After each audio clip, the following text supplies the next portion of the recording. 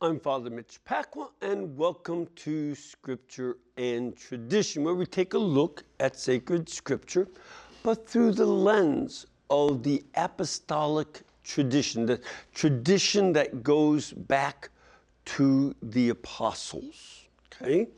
And we are today going to have a mailbag show where we answer a lot of emails. We're backed up in emails, and I love trying to answer as many as I can, but you know, in the other shows, it's sometimes difficult. So we have taken your comments, and you can continue to send them by email if you write to scriptureandtradition@ewtn.com.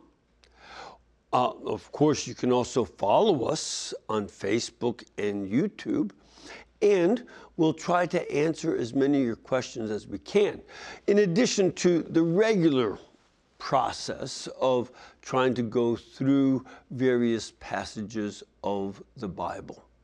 So let's take a look at some of the emails that I have not been able to get to. First is from Susanna.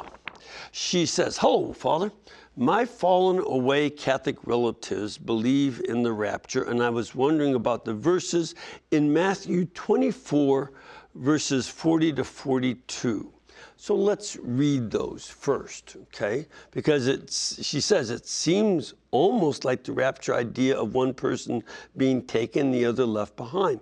Can you please explain?" Susanna, first of all, what does it say? Again, the principle is that we always look at the scriptural context. And our Lord is teaching about the end of the world at this point. And it says, "Of that day and hour no one knows, not even the angels of heaven, nor the Son, but the Father only. And as were the days of Noah, so will be the coming of the Son of Man. For as in those days before the flood, they were eating and drinking, marrying and giving in marriage until the day when Noah entered the ark, and they did not know until the flood came and swept them all away. So will be the coming of the Son of Man. Then 2 men will be in the field. One is taken, one is left behind. 2 women will be grinding at the mill. One is taken, one is left. Watch therefore, for you do not know on what day your Lord is coming." So it's about the end of the world. And the rapture doctrine is, I don't know what kind of rapture believers your relatives have become, because there are a variety of theories about the rapture by those who hold the rapture. First of all, the word rapture is not in the Bible, and this doctrine was invented in the 1850s. Nobody taught this doctrine prior to that.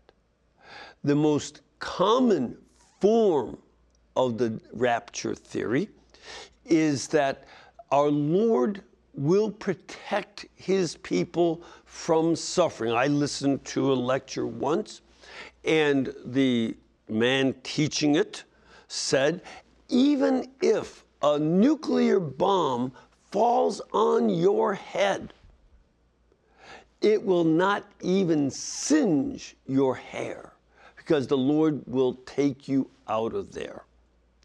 Well, you know, that's not in the Bible, okay? And this is what they call pre-tribulation rapture, that before the great tribulation at the end of time comes, people will be taken away from the earth. That is, those who are saved will be taken, and some will be left behind and given another chance.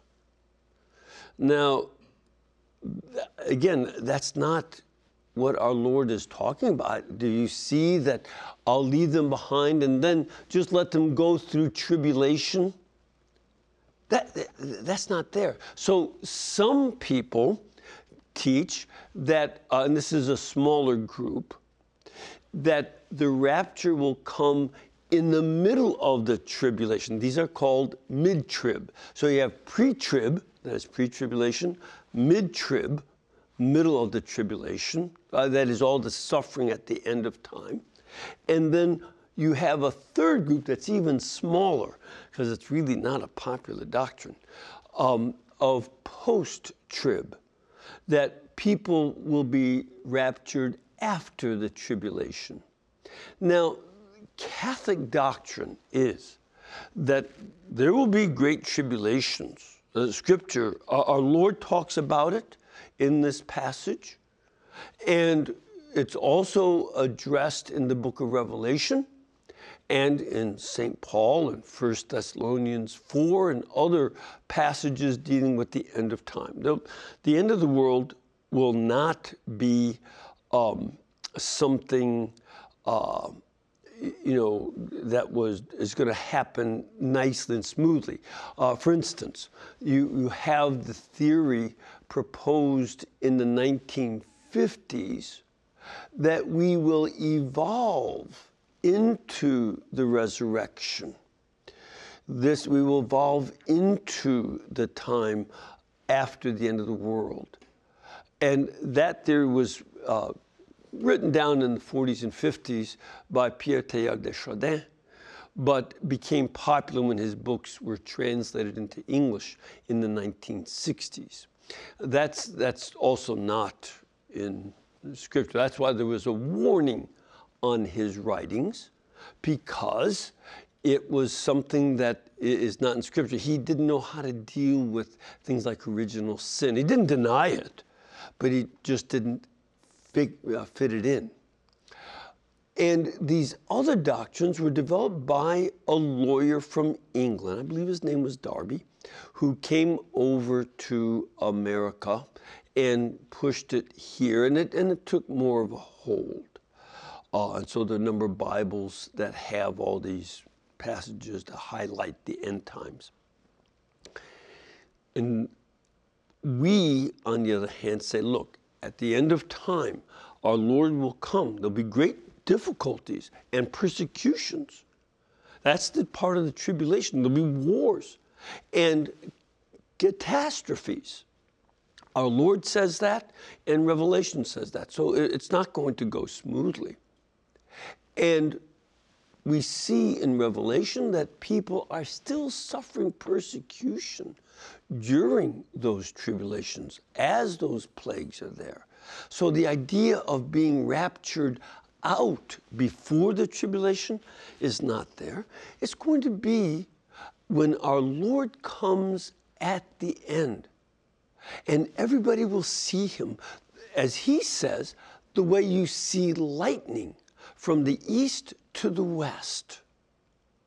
And he will then judge everybody. The righteous who do, and again, the book of Revelation is what says, those who do good deeds, as well as have faith, they will be taken up to heaven. And the wicked will be cast into hell. Purgatory won't exist anymore, and there won't be any other chance or anything. That is the end of time. That's when the story of the universe is done. And so it'll just, will just go on, and, in eternity in heaven. But the idea of the rapture is not mentioned in Scripture. And it doesn't teach, these people have pulled these ideas together on their own, but they made it up. So I don't know how you convince people about this, but I would recommend that you take a look at a couple of books. I think they're available at EWTN Religious Catalog. One is by Paul Thigpen, dealing with the rapture. And the other is by Carl Olson. And there's another one too. I can't remember the author at the top of my head. But take a look at some of those books. These were people raised in churches that believe in the rapture. And they did investigation, and they point out in far more detail than I do the failures. Olson was one of my students, and Paul Thigpen is a friend of mine. And the other author is, I've known him for a number of years, but it just slips my mind. It's the problem of having old people on TV. All right, let's take another email. This is from Jack. Hi, Father. I've heard your video about God fully man and divine. Can you please help me understand the significance of the faith claim that God is fully human and divine? Thanks, Father, and God bless you. Well, Jack, a couple things about you're asking about the significance. Remember, there's, first of all, the evidence of Christ using divine titles for himself, saying, I am. When he walks on the water, he says, fear not, I am. Remember, that is the name that the Lord God gives to Moses in Exodus 3:14 and 15. Tell the people of Israel, I am sent you. That is my name. So our Lord calls himself that. And when he repeats it twice more in chapter 8, it says, I am, before Abraham came to be, Ginatai, I am, ego eimi. He says, I am, and the people knew exactly what he was saying. And there are a number of other passages that he used. In John 10, the Father and I are one. We are two different persons, but we are one in being. So he claims to be divine, but he also claims to be man, as we just read in Matthew here. He calls himself repeatedly the Son of Man, which is also a title for the Messiah in Daniel chapter 7, and he's saying he's fulfilling that role as the Messiah. But he's also fully human, and he took flesh in the womb of the Virgin. So this is, key that we see the evidence in Scripture that he's fully God and truly human, fully human being. And he weeps, he eats, he gets hungry, gets tired, has fear, all these things. This is part of being human, and he experienced the fullness of humanity. Now, what's the significance? Because that's your specific question. The significance is this.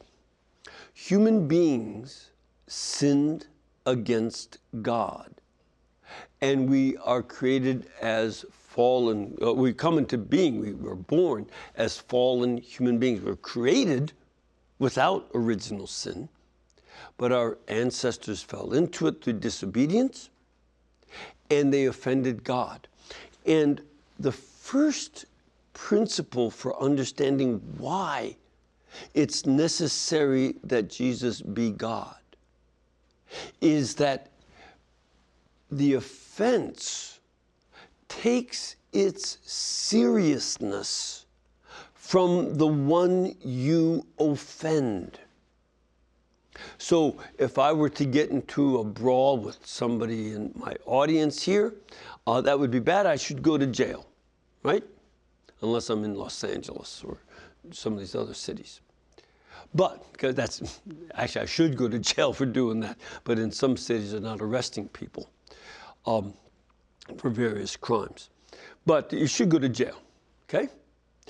And that would be bad. And I should have a criminal record.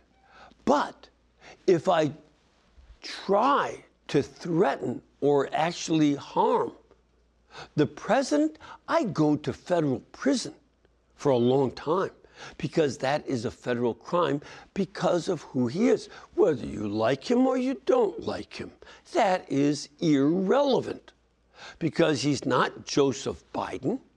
He is President Joseph Biden.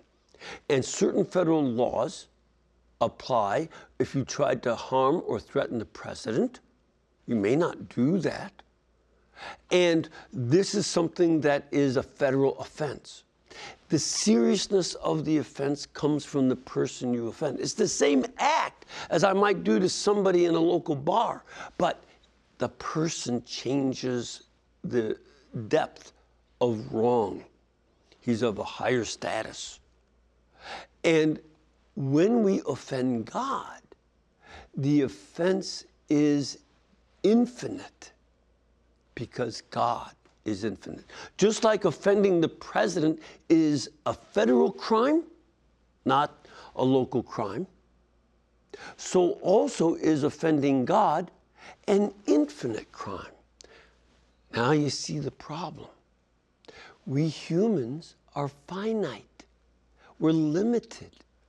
We cannot make up for our sins against the infinite God. We can't.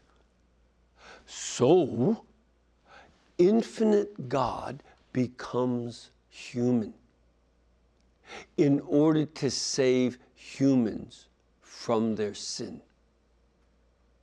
This is key. But it's also, God didn't commit the sin against himself. We did.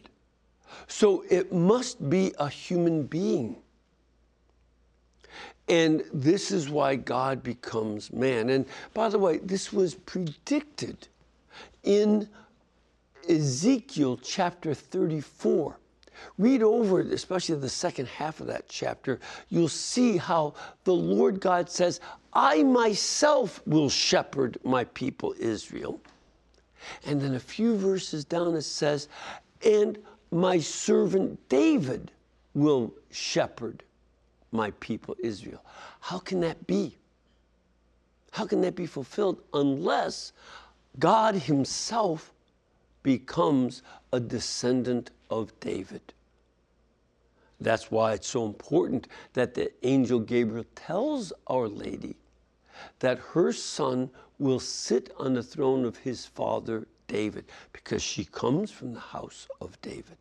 Okay?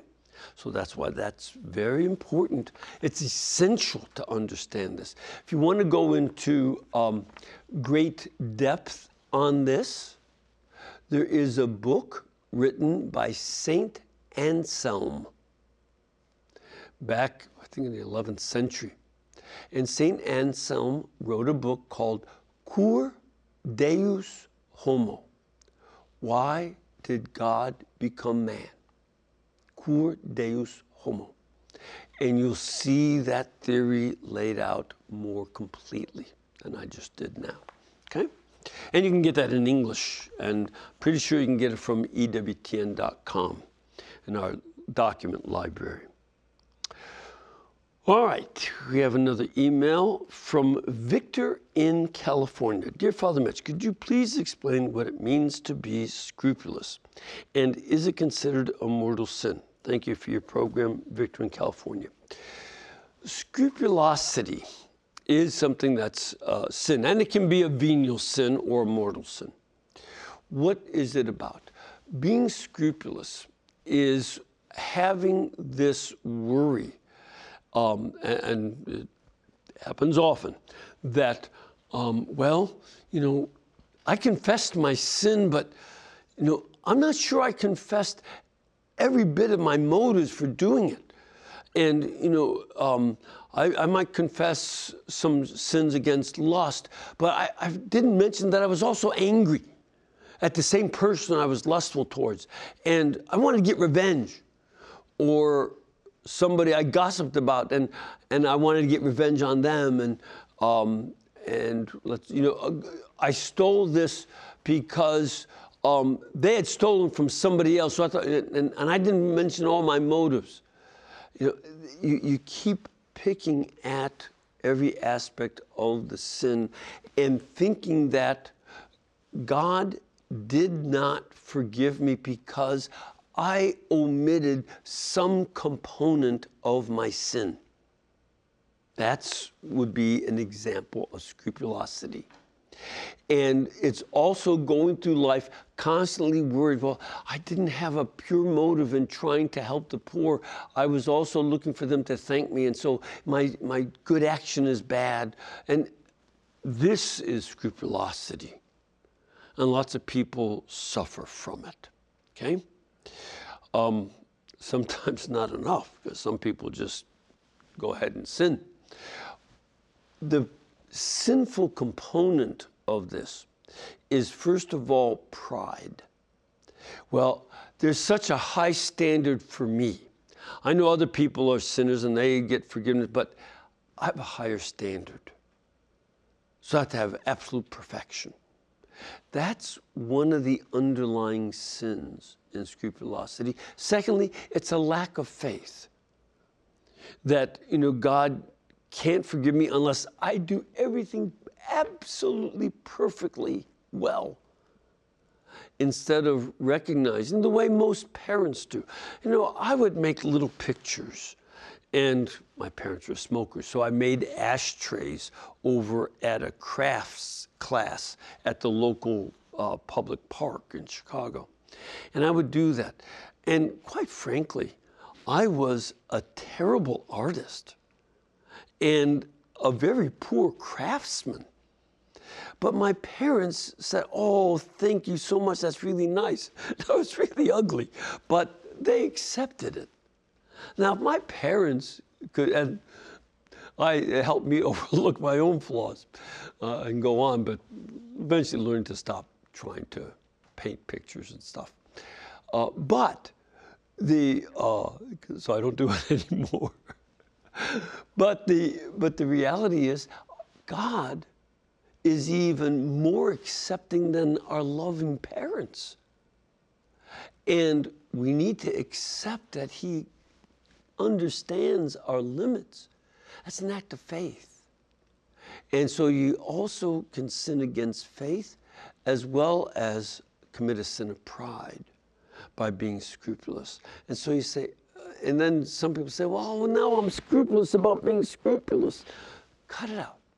Relax. Let God love you. Keep working to improvement. It's not that you're all okay, you still sin. But work towards improvement. But let God accept you with your limitations and weaknesses, your humanity, in other words, and move forward with God. So that's a key thing. All right, I'm going to take a break. We'll come back in a couple of minutes with more of your emails, so please stay with us.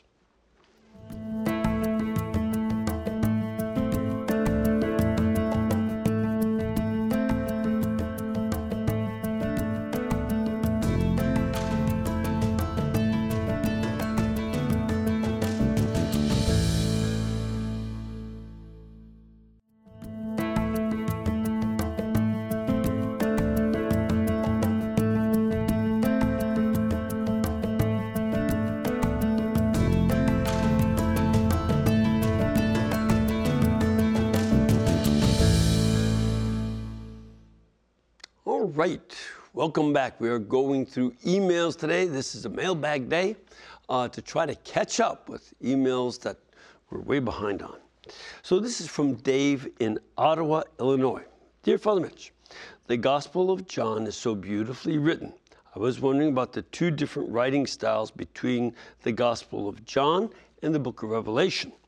Could they have been written by different people? Yeah. There are two possibilities.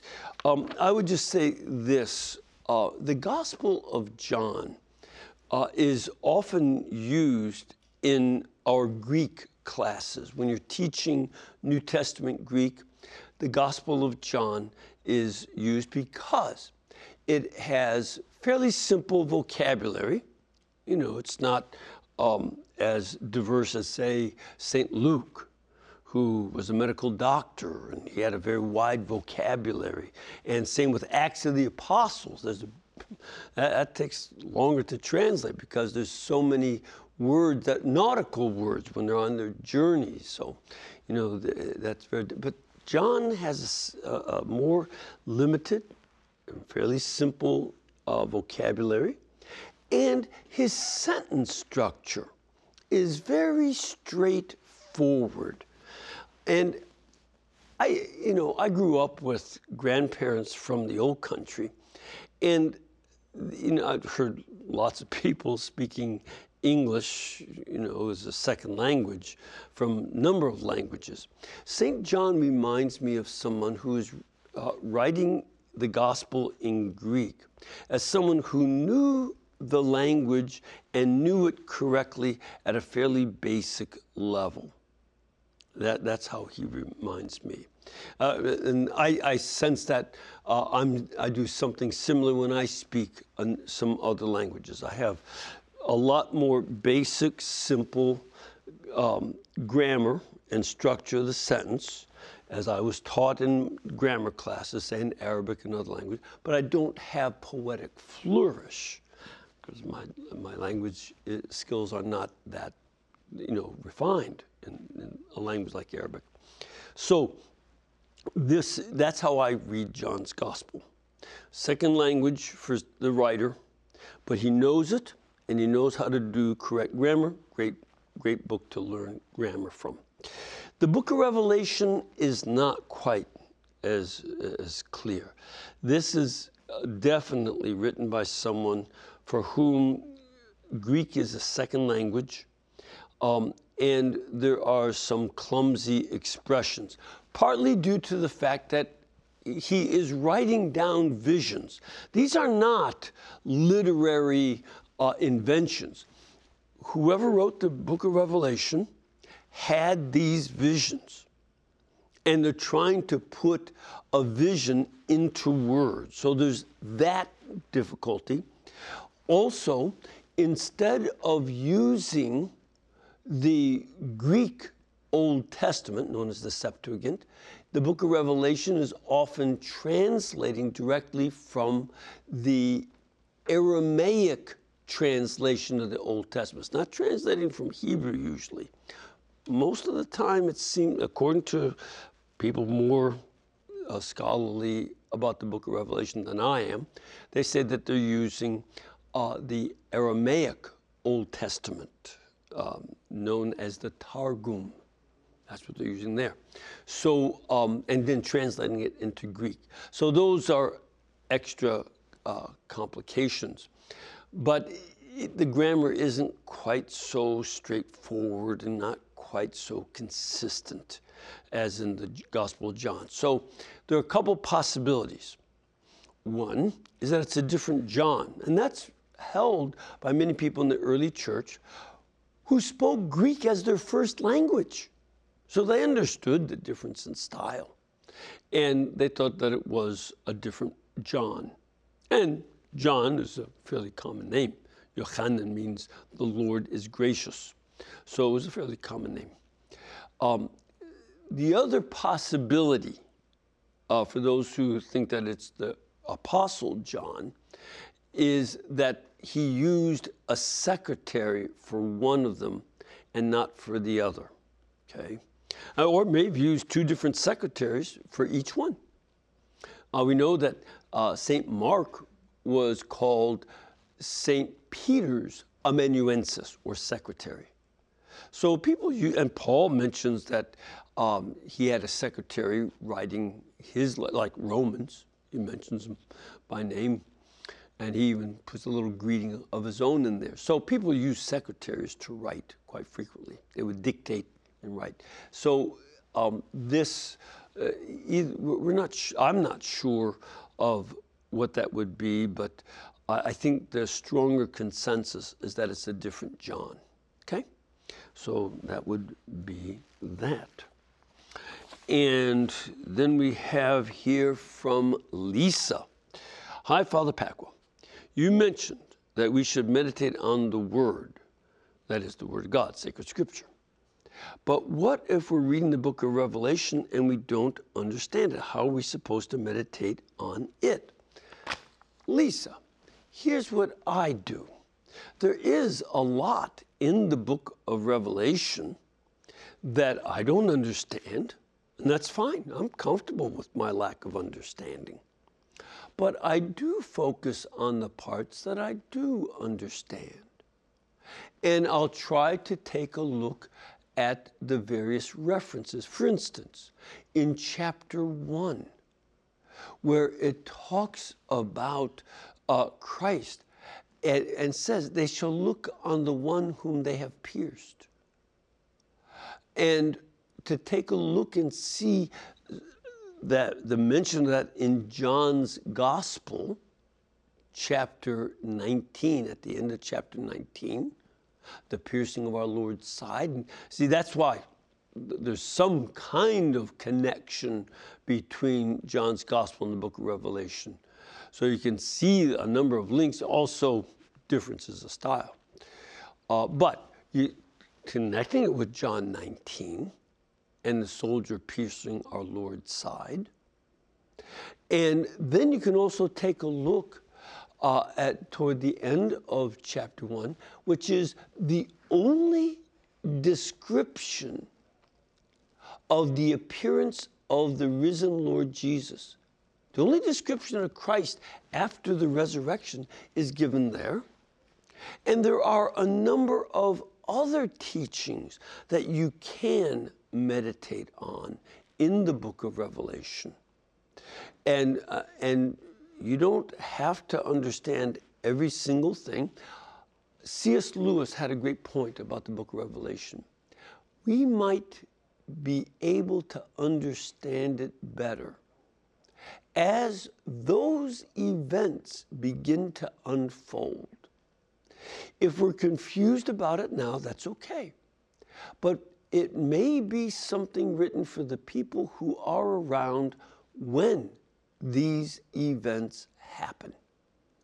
And so let them interpret that when it happens. But I can certainly learn a lot about Jesus Christ.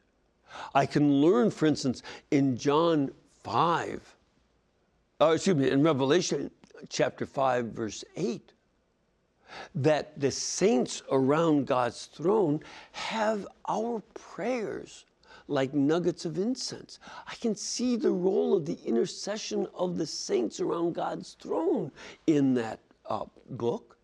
And also the role of the angels in chapter 8, verse 3. They take our prayers and they pray for us and intercede for us.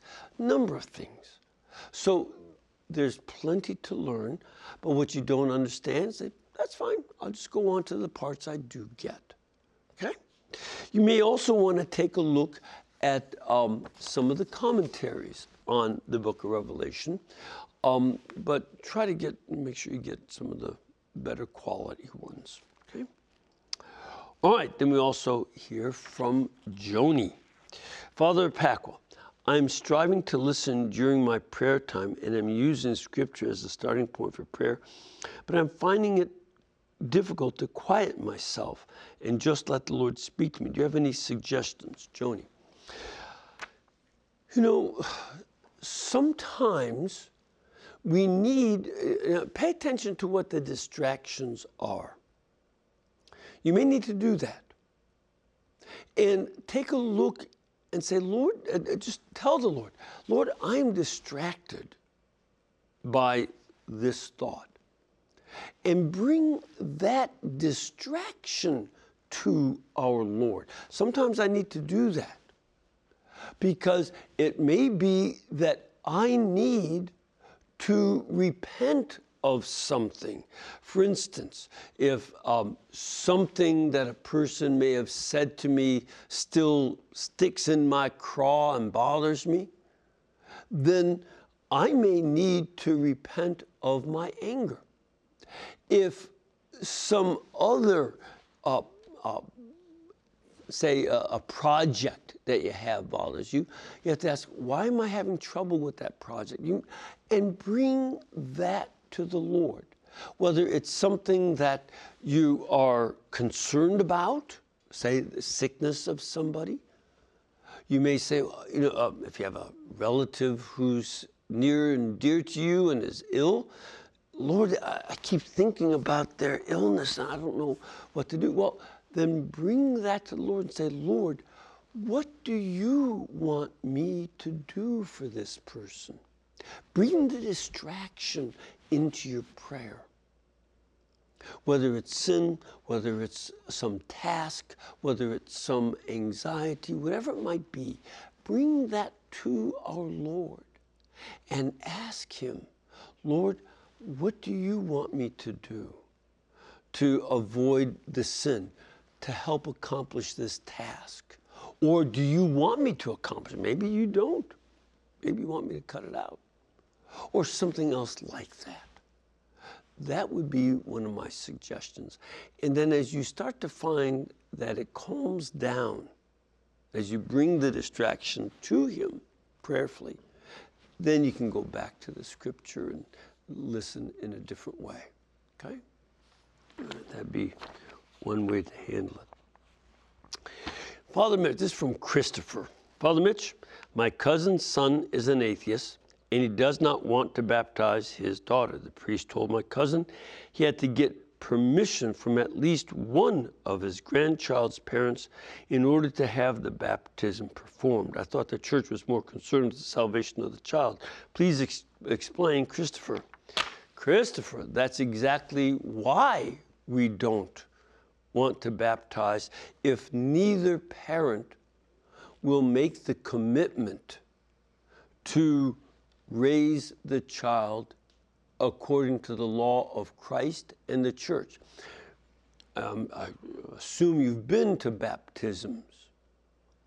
And at the baptism, the priest asks the parents, will you raise this child in accord with the law of Christ and His church?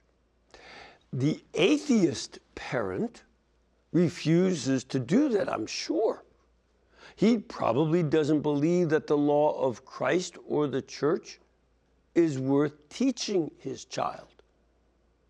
And if that's the case, how is this child going to grow into the graces of baptism? However, if the other parent says, look, I will raise this child to be a good Catholic, and I will raise them in the faith, then that's enough. Then you can baptize the child. But if they refuse, and especially if, in the case of the atheist, they may very well be committed to trying to talk the child out of faith in God and neglect God, then you're putting the child's soul at risk. They won't have a chance to learn about how you live our faith. And you don't want to do that.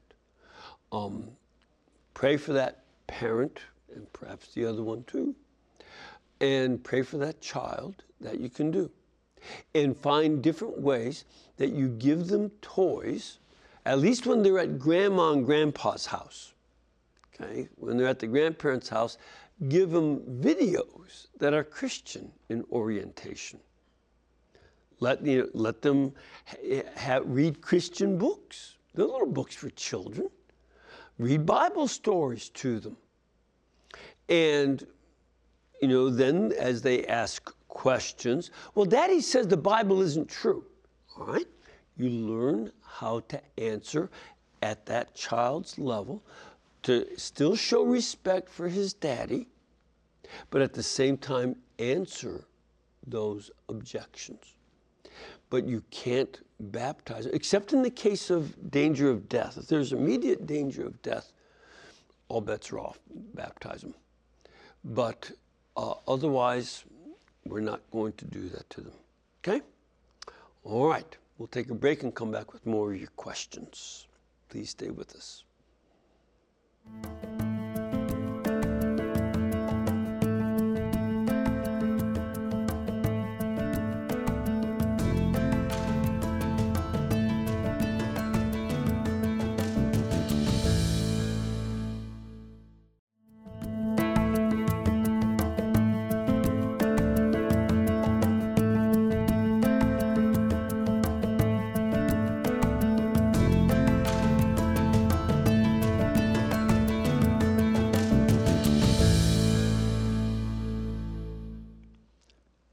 Right, welcome back. And again, we're doing a mailbag show And of course, if you have some questions and comments, you can send them to scriptureandtradition@ewtn.com.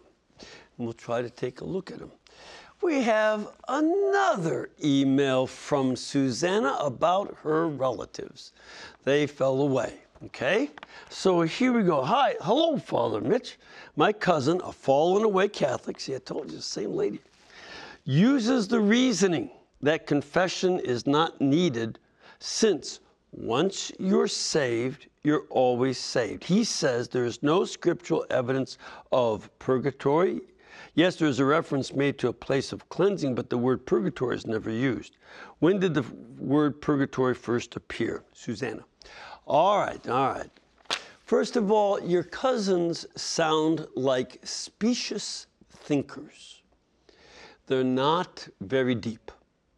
And this is too bad. They need to think through these issues more deeply. Now, I don't know what they believe in their fallen away state. Do they believe in the Blessed Trinity, that God is three persons and one God? Ask them that. And if so, good. But they also have to remember that the word Trinity is not in the Bible. It was a word invented later to explain the teaching of the Bible, that there's only one God, but there are three persons, Father, Son, Holy Spirit, who share the same divine nature. Okay? And that they're equally God, co-equal to each other, and not subordinate or anything like that. Those are, that's a term that came up in the early church, and this is very important. And you also need to remind them about the importance of the tradition, because as I mentioned in a debate that I did back in '95, when the interlocutor said to me, "Can you show me anything in the Catholic tradition that is not already in the Bible?"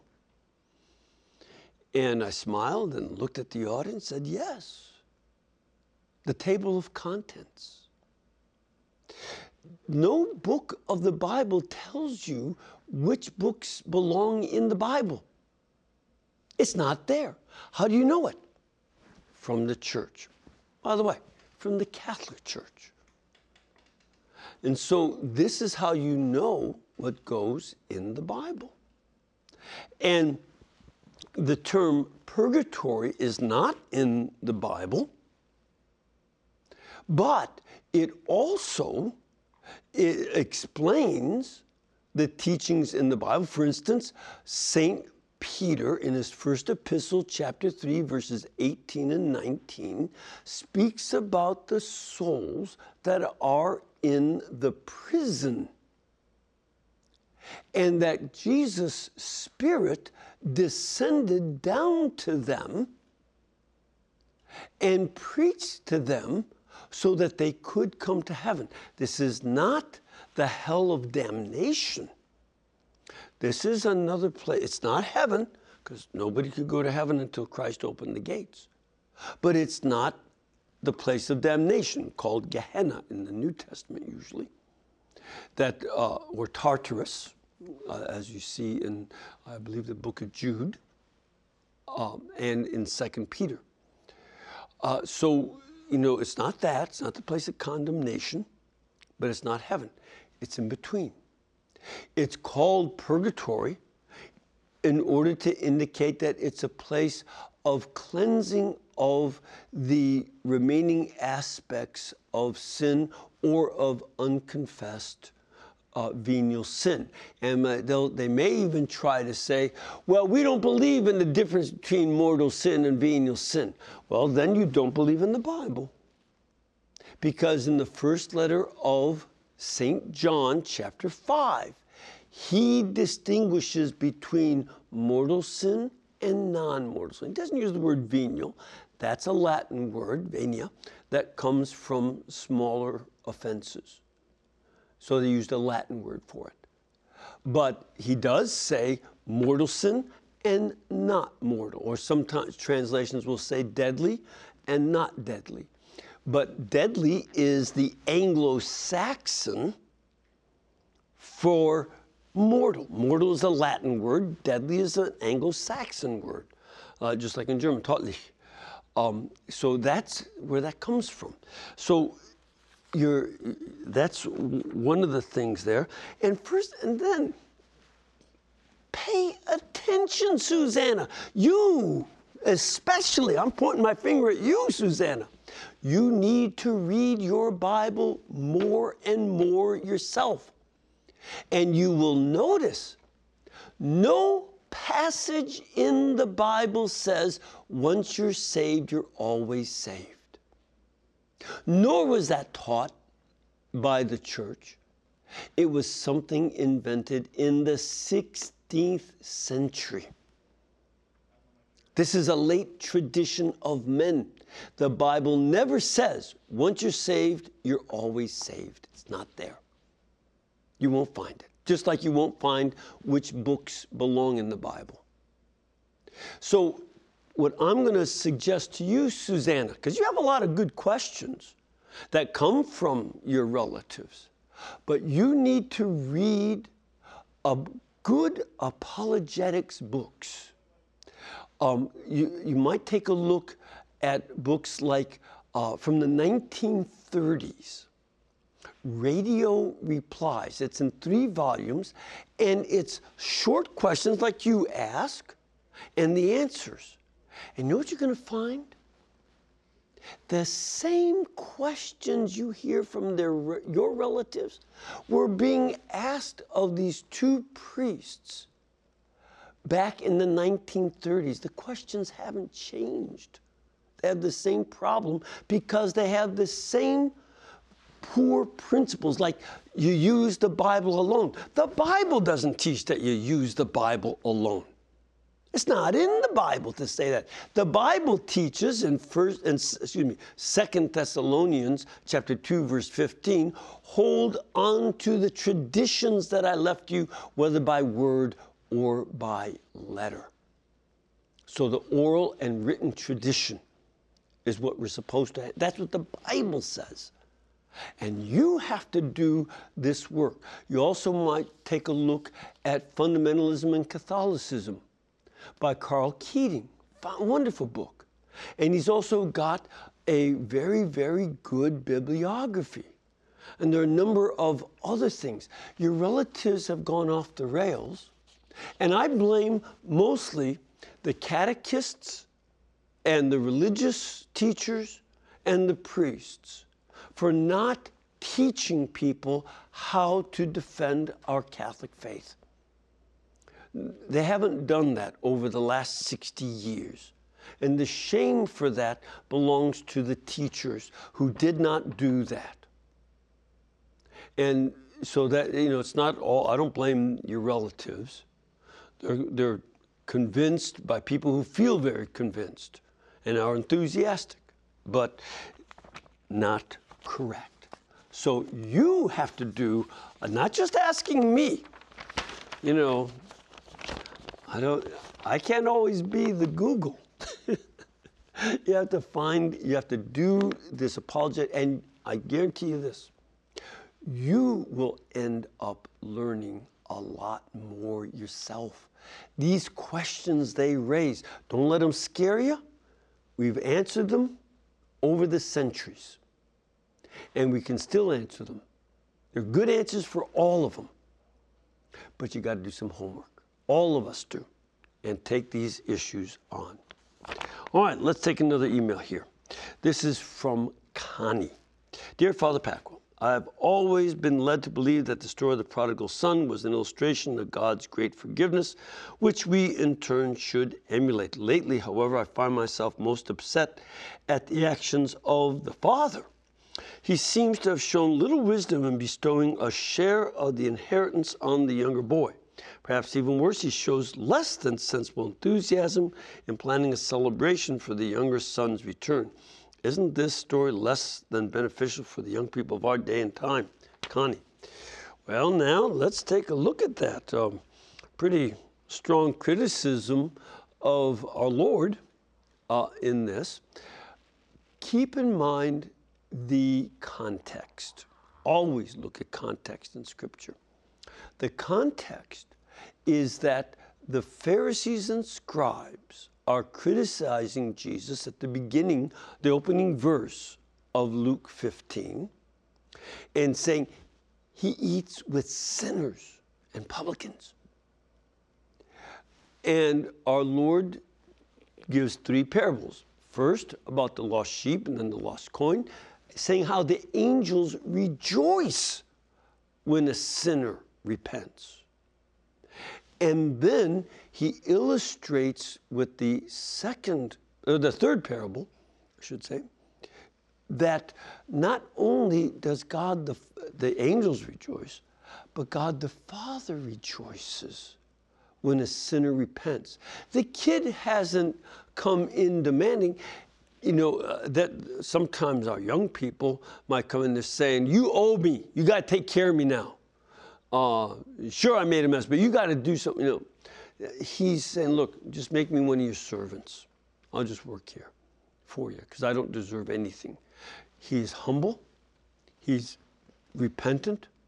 He's experienced the suffering that sin causes him. And the Father rejoices to welcome him back to the family. Doesn't give him his inheritance, but he welcomes him. And we, as sinners, will be welcomed in the same way by God the Father if we're repentant of our sins and come to the judgment with true humility and repentance and faith. But then also it's directed to the older brother who's acting like the Pharisees.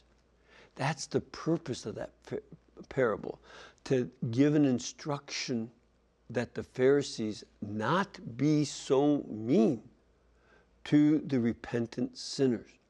Our Lord came to call them, and that's what he does there, okay? And here, one, I think we have time for a real quick one. Why did Our Lady of Guadalupe ask for a chapel to be built in her honor, not our Lord's? I know many parishes dedicated their churches to saints, but I never thought of the question why. Is it because of their ability to intercede on our behalf? Carlos in Anthony, New Mexico. Carlos, there are two things. You're right.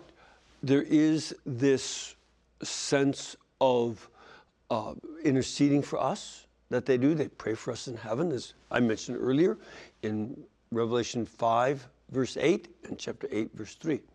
But also, notice, and this is a key part, the Blessed Mother has the same skin tone as the Native Americans of Mexico. She looks like one of them, and she wants to let them know that God loves them as they are. You don't have to be European to be a good Christian. He loves them in their culture, wearing their kind of clothes, and with their customs and their facial looks. So that's why it's dedicated to her, to evangelize. And in fact, tens of millions became Catholic as a result of that. Well, thank you very much for joining me in this. And may the Lord bless you and keep you and cause his face to shine upon you, to give you his wisdom, the Father, the Son, and the Holy Spirit. Amen. And again, keep us in between your gas bill, electric bill, and cable bill so we can pay our bills too. Thank you.